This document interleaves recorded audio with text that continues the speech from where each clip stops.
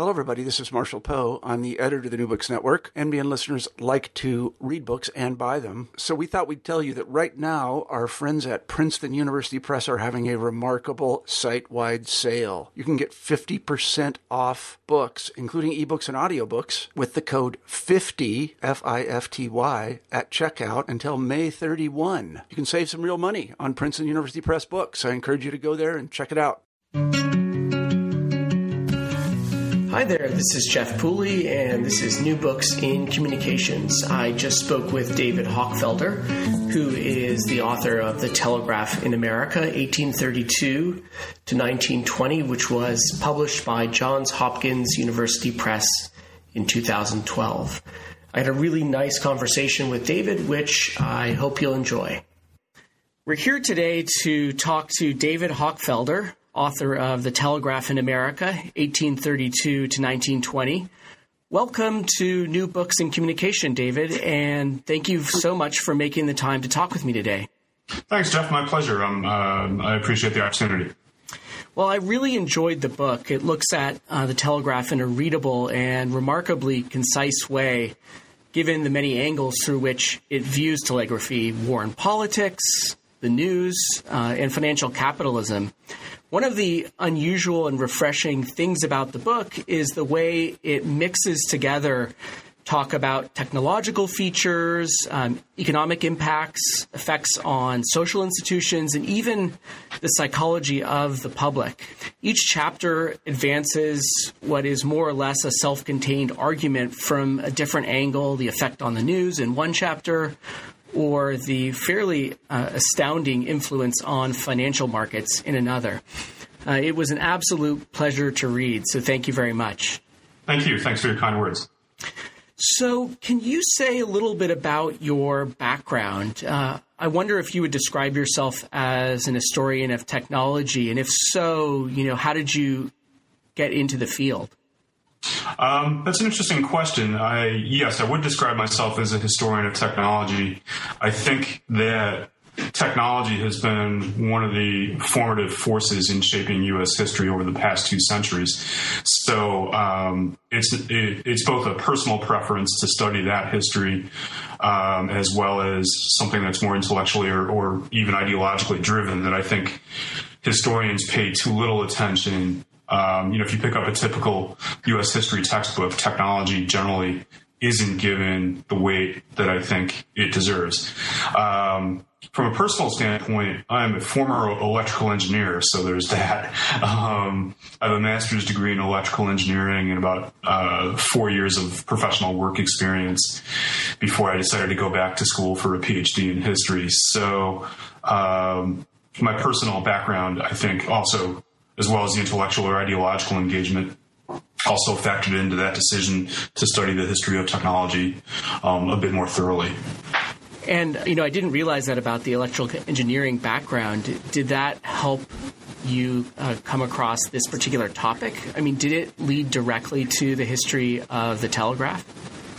Yeah, I think so in some interesting ways. I made the decision early in grad school, probably midway through my second year, right around when I finished up my comprehensive exams. Started looking around for a dissertation topic, and I discovered that there hadn't been all that much written about the telegraph, which surprised me. There was James Carey's famous article about the telegraph, and then a book from the late 1940s on the rise of the telegraph industry before the Civil War, Robert Luther Thompson's Wiring a Continent.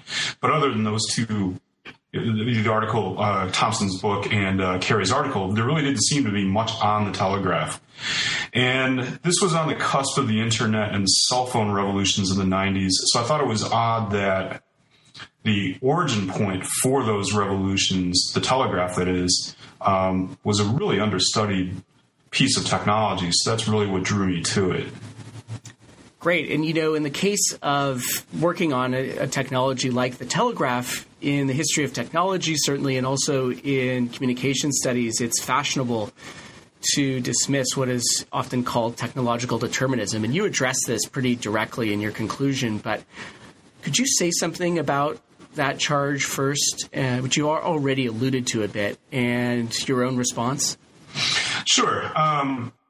I think the problem is less technological determinism. That is the idea that technology is a shaper or driver of history, than it is making general sweeping claims on the basis of no evidence.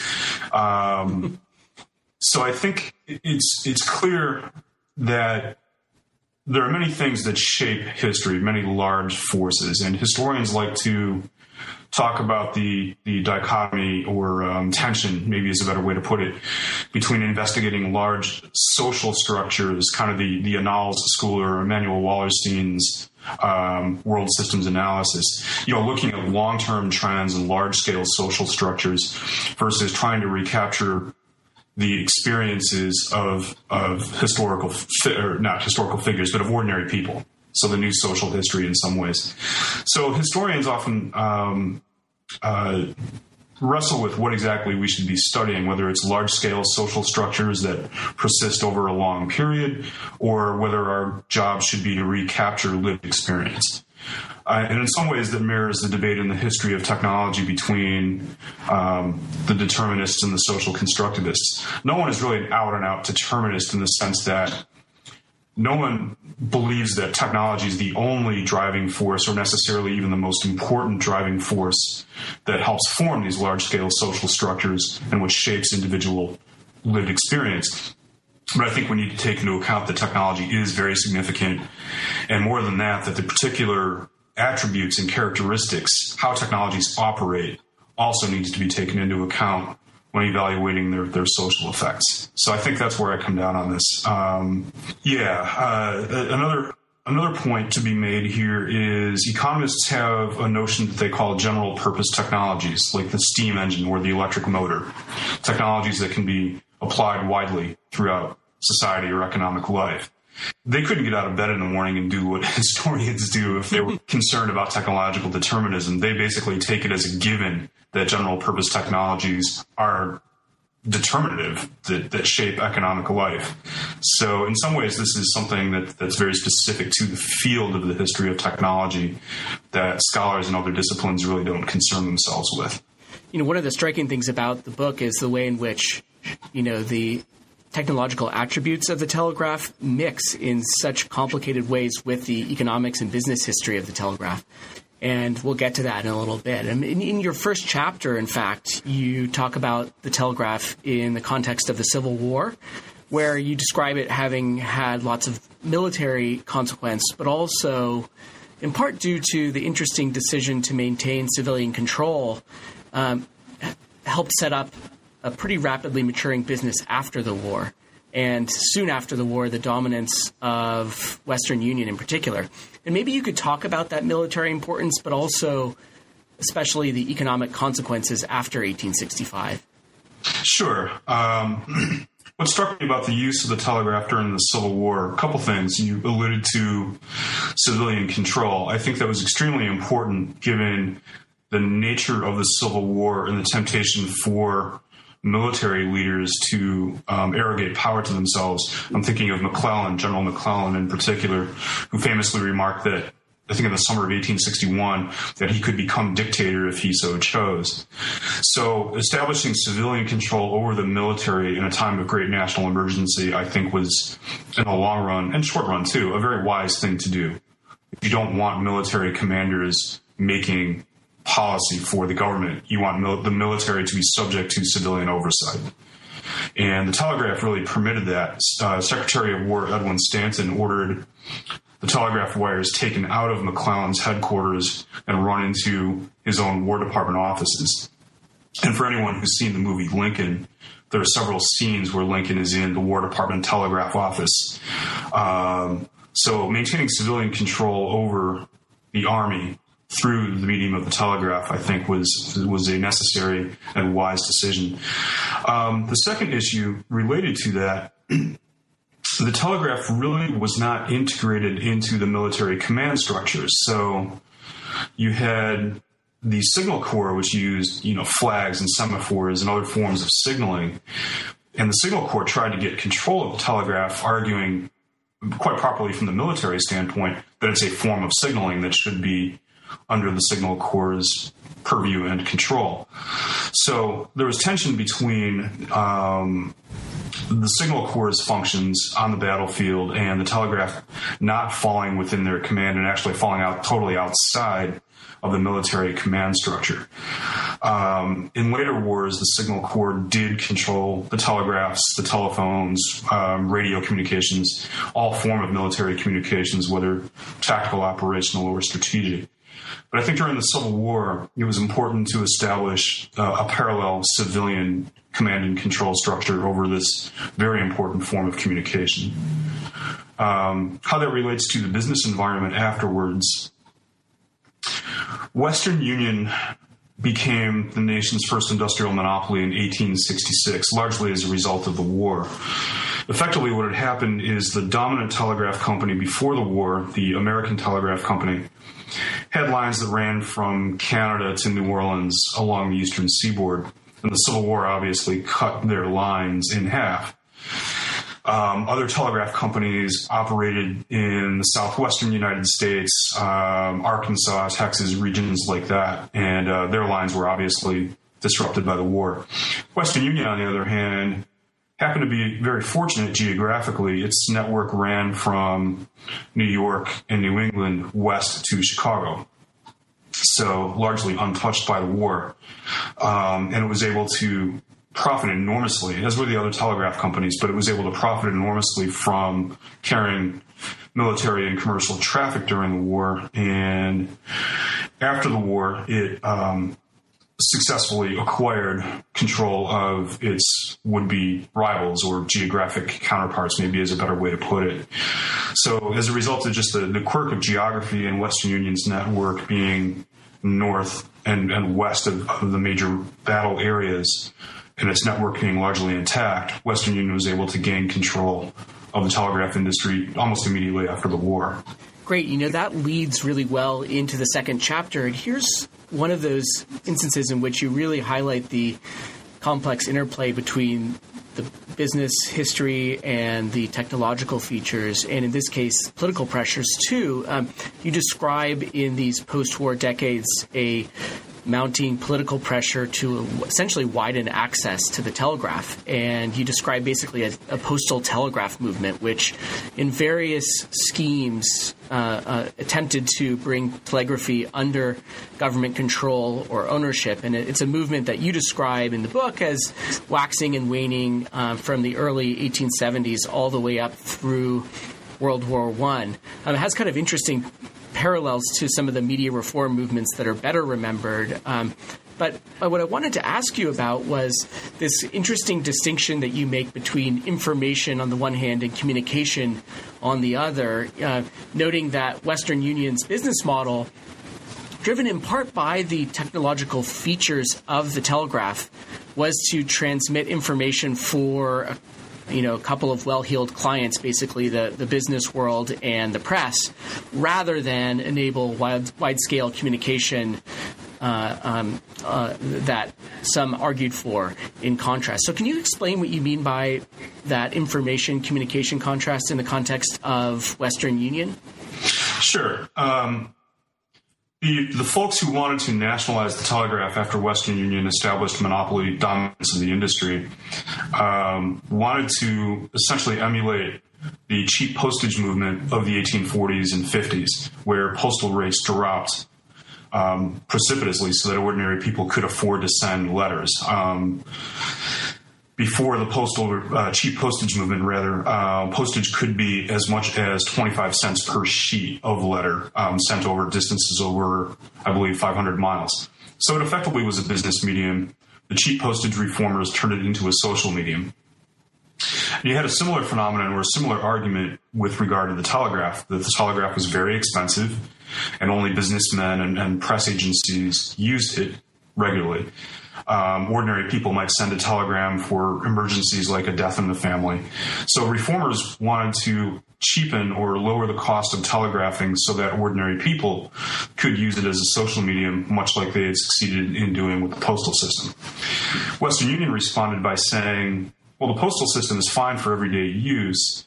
The telegraph is properly a business medium. It's not something that should lend itself or can lend itself readily to being a social medium.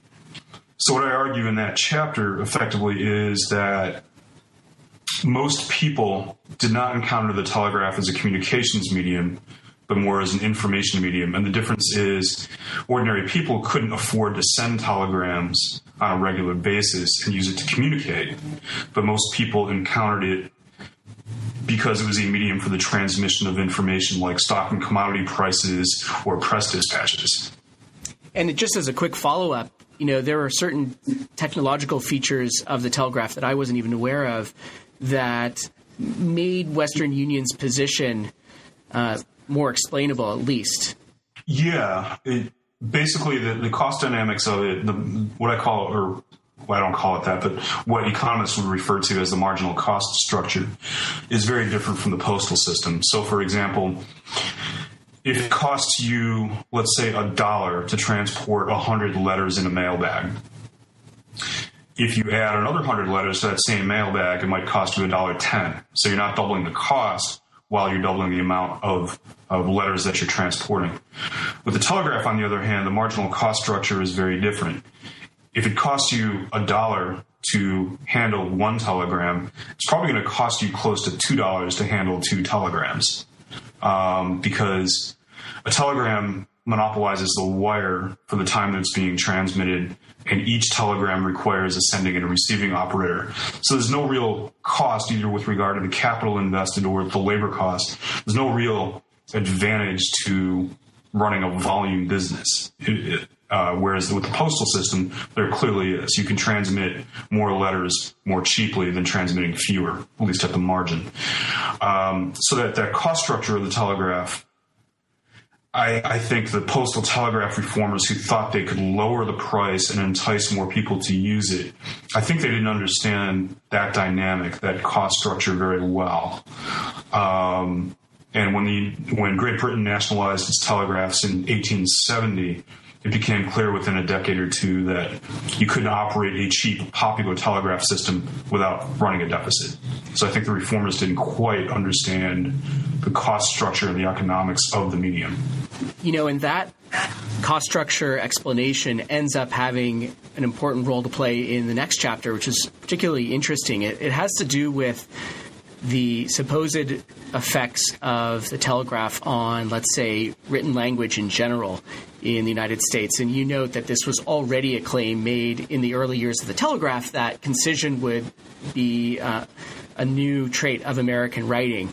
And in part because of this limited use of the telegraph, the fact that it really was just the press and the business world that was sending these telegrams, that in fact this wide claim doesn't hold historical water. But you do argue that cableese, as it was sometimes called, did have a major impact on the news.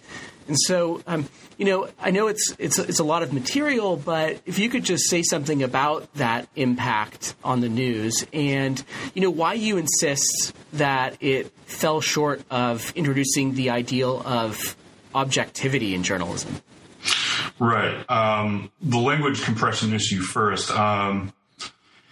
A lot of folks who looked at the telegraph, contemporaries in the 19th century, and also some scholars, including James Carey in his famous article about the telegraph, essentially say you get the telegraph and then 80 years later you get Ernest Hemingway or Emily Dickinson. And I didn't really find much direct evidence or any evidence really that directly makes that connection. There are other cultural phenomena going on that create a more realist or succinct literary style in the United States, ranging from, consider Lincoln's Gettysburg Address, which is a remarkable model of brevity and clarity, or Mark Twain's writing.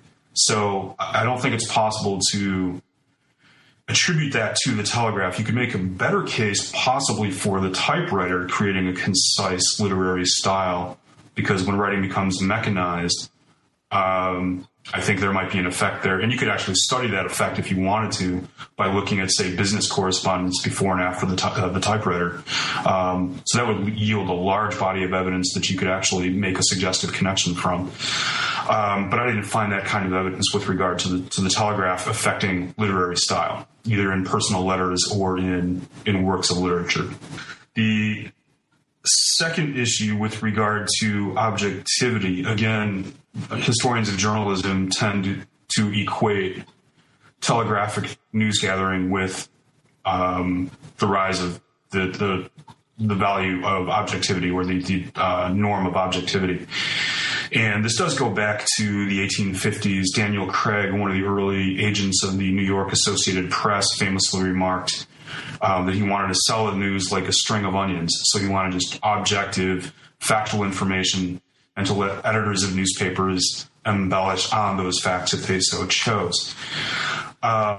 It's also important to keep in mind that those editors were politically and ideologically driven. Most newspapers in the United States until the 20th century were aligned with a political party. So it's very likely that editors would take the stories that the Associated Press transmitted to them and modify them to suit their political ideologies and biases. So it's not really until the 20th century that objectivity becomes a professional norm among journalists. And the Telegraph didn't have all that much to do with it. I think it was a shift in journalistic practice and journalistic values that drove that change more than the Telegraph actually did. So in some ways, that chapter, we talked about technology as a shaper or driver of history. In some ways, that chapter on journalism is the null hypothesis that in some cases technology may not change history all that much, even though we expect it to. Right, that comes through, even though you do maintain that there are effects on journalistic writing, just not the full-fledged ideal of objectivity, but that the inverted pyramid style of writing, as opposed to a more chronological account, was influenced by the Telegraph. So you do make claims about the effects, but just qualify them around objectivity. Well, in the same chapter, I have to follow up about what I think is, in some ways, the most exciting argument in the whole book, which is that there is a kind of changing psychology of news consumption, that news consumers, thanks to the Telegraph, and you cite a few examples, came to expect and hunger after instantaneous and frequently updated news. There was a sort of new psychological demand for news in a way that we, are utterly familiar with watching Twitter for the Pope announcement or whatever. But many of us probably assume is sort of a natural and eternal. And what you describe is a kind of history of that news hunger. And maybe you could even convey the flavor of that by referring to the really rich and wonderful example of President James Garfield, who was shot at the beginning of his term in 1881, but didn't die until a couple of months later. And can you just describe to those who haven't had a chance to read the book yet about the news consumption culture that grew up around this incident? Yeah, Garfield's assassination is a wonderful example of that. Basically, when he was at various points in his demise, which took, as you said, a couple months, people would gather in front of newspaper offices and also hotels. I found that hotels were important areas for information about Garfield's condition to get out into the wider community. So people would gather at bulletin boards that the telegraph companies or hotels would set up outside to receive frequent updates, in some cases every 15 minutes. And this practice actually goes back to the Battle of Bull Run in 1861, where we see this for the first time, that people gather outside of telegraph offices and newspaper offices wanting to get the most recent updates of a battle that's in progress. So this is a fairly new phenomenon, because before telegraphic journalism, people expected that they would have to wait a day or more to receive news from a distant place. So the idea that you could be in New York City and receive updates of a battle in progress was a pretty radical step forward. And I think the larger significance of this is historians need to pay more attention to the psychological dimensions of technological change. We've been very good about evaluating how, say, the telegraph affected financial markets or the telegraph affected the conduct of the Civil War.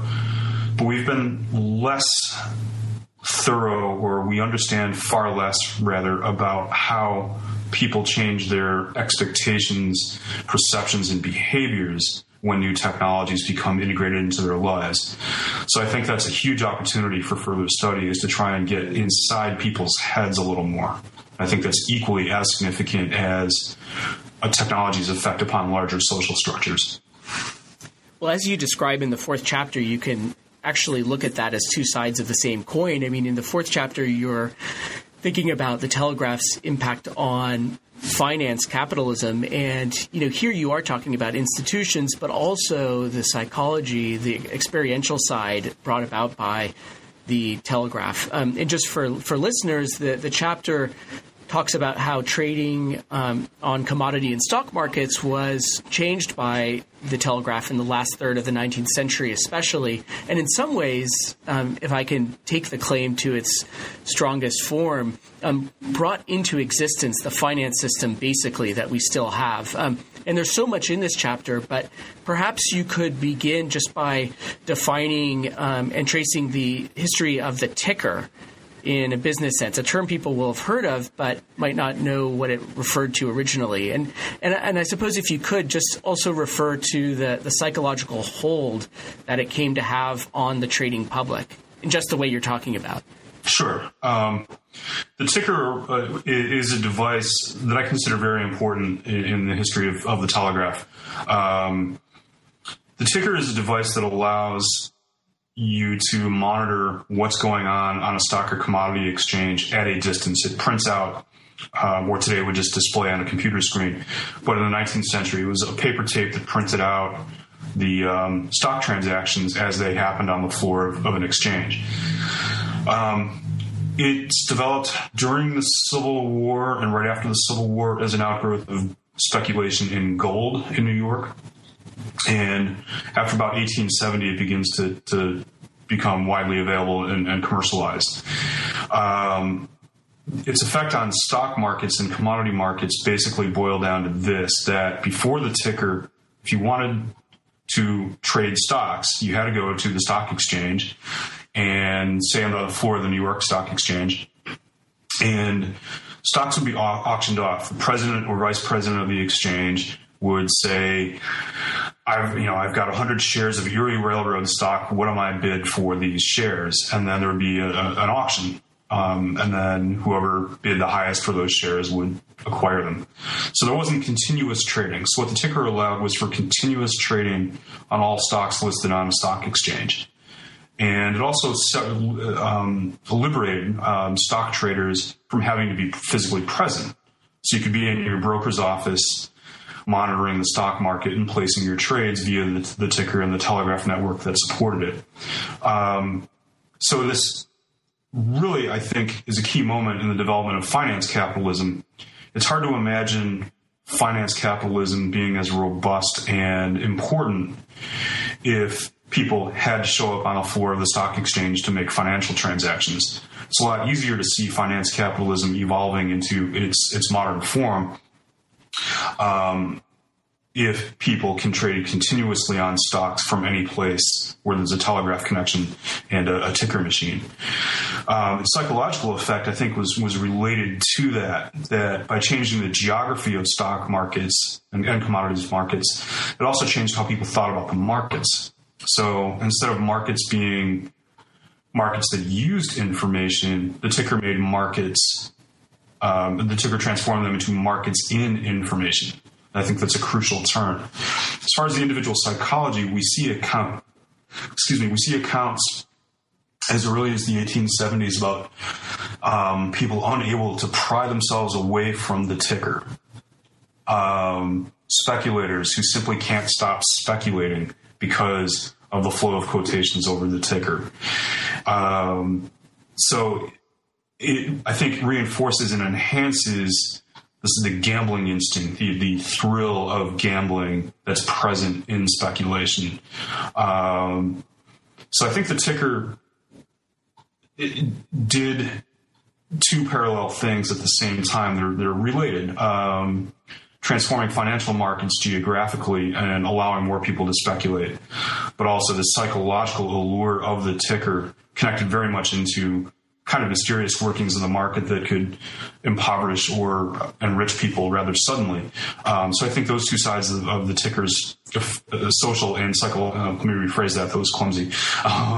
The ticker has two sides to it. And one is its effect on institutions like stock markets, but also its effect on individual perception and behavior, which also helps shape modern finance capitalism and more widespread participation in it. Right. I mean, that psychological allure that you're referring to came across in the book itself very vividly in a number of anecdotes. And one of them had to do with someone who was instructed to pray and could not tear himself away from the ticker in order to close his eyes to pray. Yes, this was the famous bear speculator Daniel Drew, who had a short position on some railroad manipulation. It could have been the Erie War. I'm forgetting the exact example, although I could probably look it up in my book. But in any event, Drew took a short position on a stock, and the price kept going up. And he was a Christian, devout Christian, and he had a spiritual counselor, a friend with him, who advised him to pray. And the story runs that he tried to pray, and he finally exclaimed, "It's no use. I can't pray. The market keeps going up." So, yeah, that's a funny story. Good. Well, we don't have a lot of time for the last chapter, but I will just ask you quickly about the chapter 5, where you, in essence, kind of engage in a narrative that has longstanding purchase about the ascendancy of AT&T over Western Union.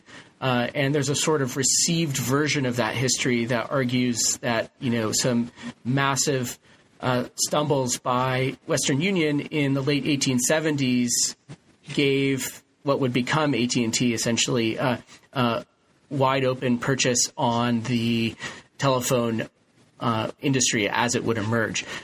So you want to complicate this story a bit, and also, I think, towards the end of the chapter, make a point about innovation and long-term business success. So, I mean, maybe you could elaborate briefly on both those points. Sure. The commonly held narrative is that the president of Western Union turned down Bell's offer to sell him the telephone for $100,000 because the president of Western Union thought it would be a mere toy. He couldn't see a business application for it. And that's not entirely true, because Western Union, as soon as it became convinced that the telephone was a worthwhile device, competed very vigorously with Bell. Western Union hired Thomas Edison, for example, to develop a telephone transmitter. And Western Union's telephone design was probably better than Bell's. So Western Union competed aggressively. I think the managers of Western Union had the idea that they could simply drive Bell to the wall because Western Union was a much larger and wealthier company. And they had done this with the ticker company, the Gold and Stock Telegraph Company, a few years earlier. And Western Union's solution was to double the stock of the ticker company and take half the stock. So I think they were angling for some sort of outcome like that, where they would essentially control the Bell company while leaving the Bell interests a very tidy sum of money. Bell's leadership saw things differently. They thought they had a superior patent position, and they refused to give in. And they wound up eventually becoming so dominant in the long-distance communications industry that they acquired Western Union for about 3 years, 1910 to 1913. So in the 1870s, Western Union thought it would control Bell, and it turned out by 1910, Bell was controlling Western Union. So an interesting reversal. The other story here is that Western Union's leadership changes, and when it falls under the control of Jay Gould in 1881, for example, it becomes a much more conservative company. And it's mainly concerned with paying its investors dividends, and it doesn't regard itself as a communications company. It simply regards itself as a company that handles telegrams and stock quotations. So there's a really shrunken kind of mission that I think becomes embedded in Western Union's DNA from that point forward, even into the 20th century. So this is a story about industrial succession, how an incumbent industry loses its lead to an upstart rival industry. But it's also a story about how if your company depends upon technological innovation as the core of its business model, then you should never, ever give that up. And Western Union did turn its back on technological innovation and accepted a much more reduced sense of mission and purpose than it had before about 1880. So I think that's the lesson there for today's managers. If your company depends on technological innovation, then you shouldn't ever accept a diminished role for your mission. And, of course, you describe how Western Union sent off its very last telegram in 2006. And, in fact, in this conclusion, which you don't really have time to talk about, you raise the issues of the connection between the history of the telegraph in America and more recent developments. And you discuss a recent attempt to lay a fiber optic cable from London all the way to Tokyo, which, despite its astronomical projected cost of over $1 billion, was deemed to be worth it because it would cut down the transmission time from 140 to 88 milliseconds or something like this, right? And, in some ways, this anecdote provides a sort of a continuity between the history you're describing and our own development in 2013. And so if there was something that we didn't have a chance to talk about but that you wanted to be sure to bring up, this is your chance.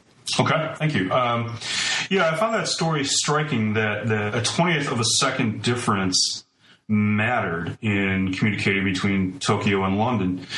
And I didn't quite understand that until after, ironically, the book appeared between covers. Essentially, this is connected into high-frequency stock trading, which is a fairly recent phenomenon. But arbitrage between financial markets and high-frequency traders, that 20th of a second difference is actually a pretty significant advantage. Whether or not that's legitimate stock trading, I'll gallop on past that issue, but suffice it to say that that's very much tied into the high-frequency trading, which happens using computers pretty routinely today.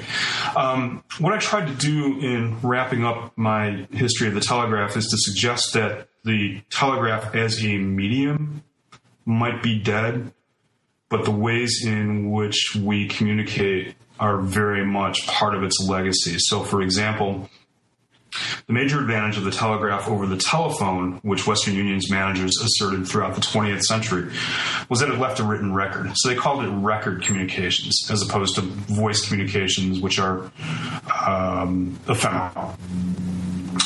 We have, on most of our telephones, we have the ability to text. We also use email quite a lot. And in some ways, texting and emailing replicate that record communications function. So I think the legacy of the telegraph is less that Western Union sent its last telegram in 2006 than that the ways that the telegraph taught us to communicate and obtain information are still very much with us. So every time we use a smartphone or Google to look something up in real, I think in very strong and clear ways, we are still partaking of the legacy of the telegraph, not just as a technology and a network, but that psychology that I've emphasized throughout the book, that we are habituated to expecting an answer to an email or a text very quickly.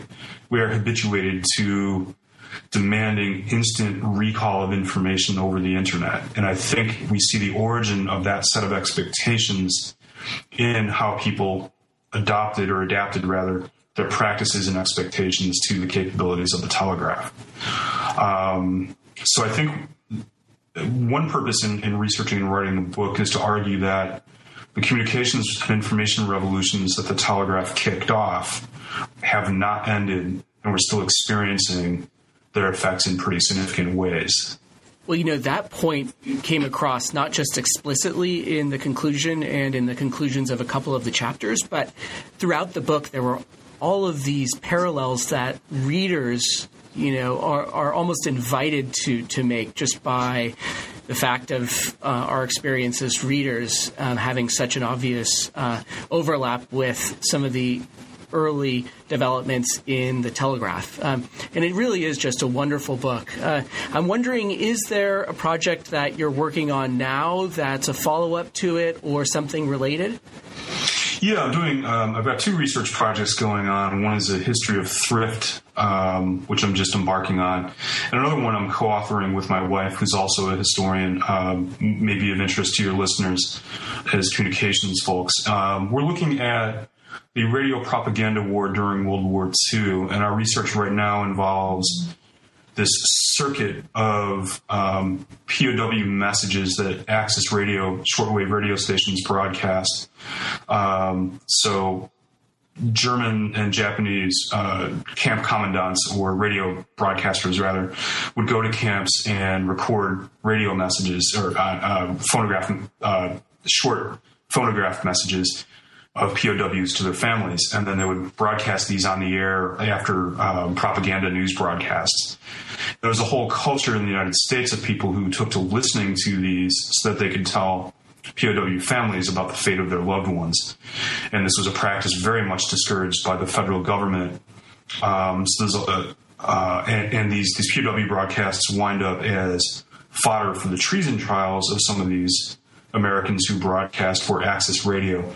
So we're really looking at sort of the life cycle of one of these POW broadcasts from the prison camp where they were recorded to their transmission through the propaganda ministry over the air on shortwave radio stations to American listeners, who then kind of made a hobby of writing, hearing these and writing to the families. And what the families did with these messages, we've uncovered, for example, 3 or 4 family collections that the families have been sharing information with us. And then finally, the use of these messages as evidence during the treason trial of people like Axis Sally and other broadcasters for Germany. So that's a small bit of the project we're working on right now. We envision it as being a history and analysis of the propaganda war generally between the U.S. and Great Britain on the one hand, and Germany, especially, and to a lesser extent, Japan on the other. We know some German, but we're not going to be able to learn Japanese.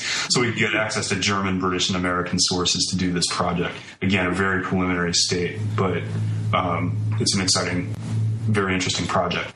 Yeah, it sounds fascinating, and also the very method of drawing a thread through these different facets of the history sounds like a great way to approach the history.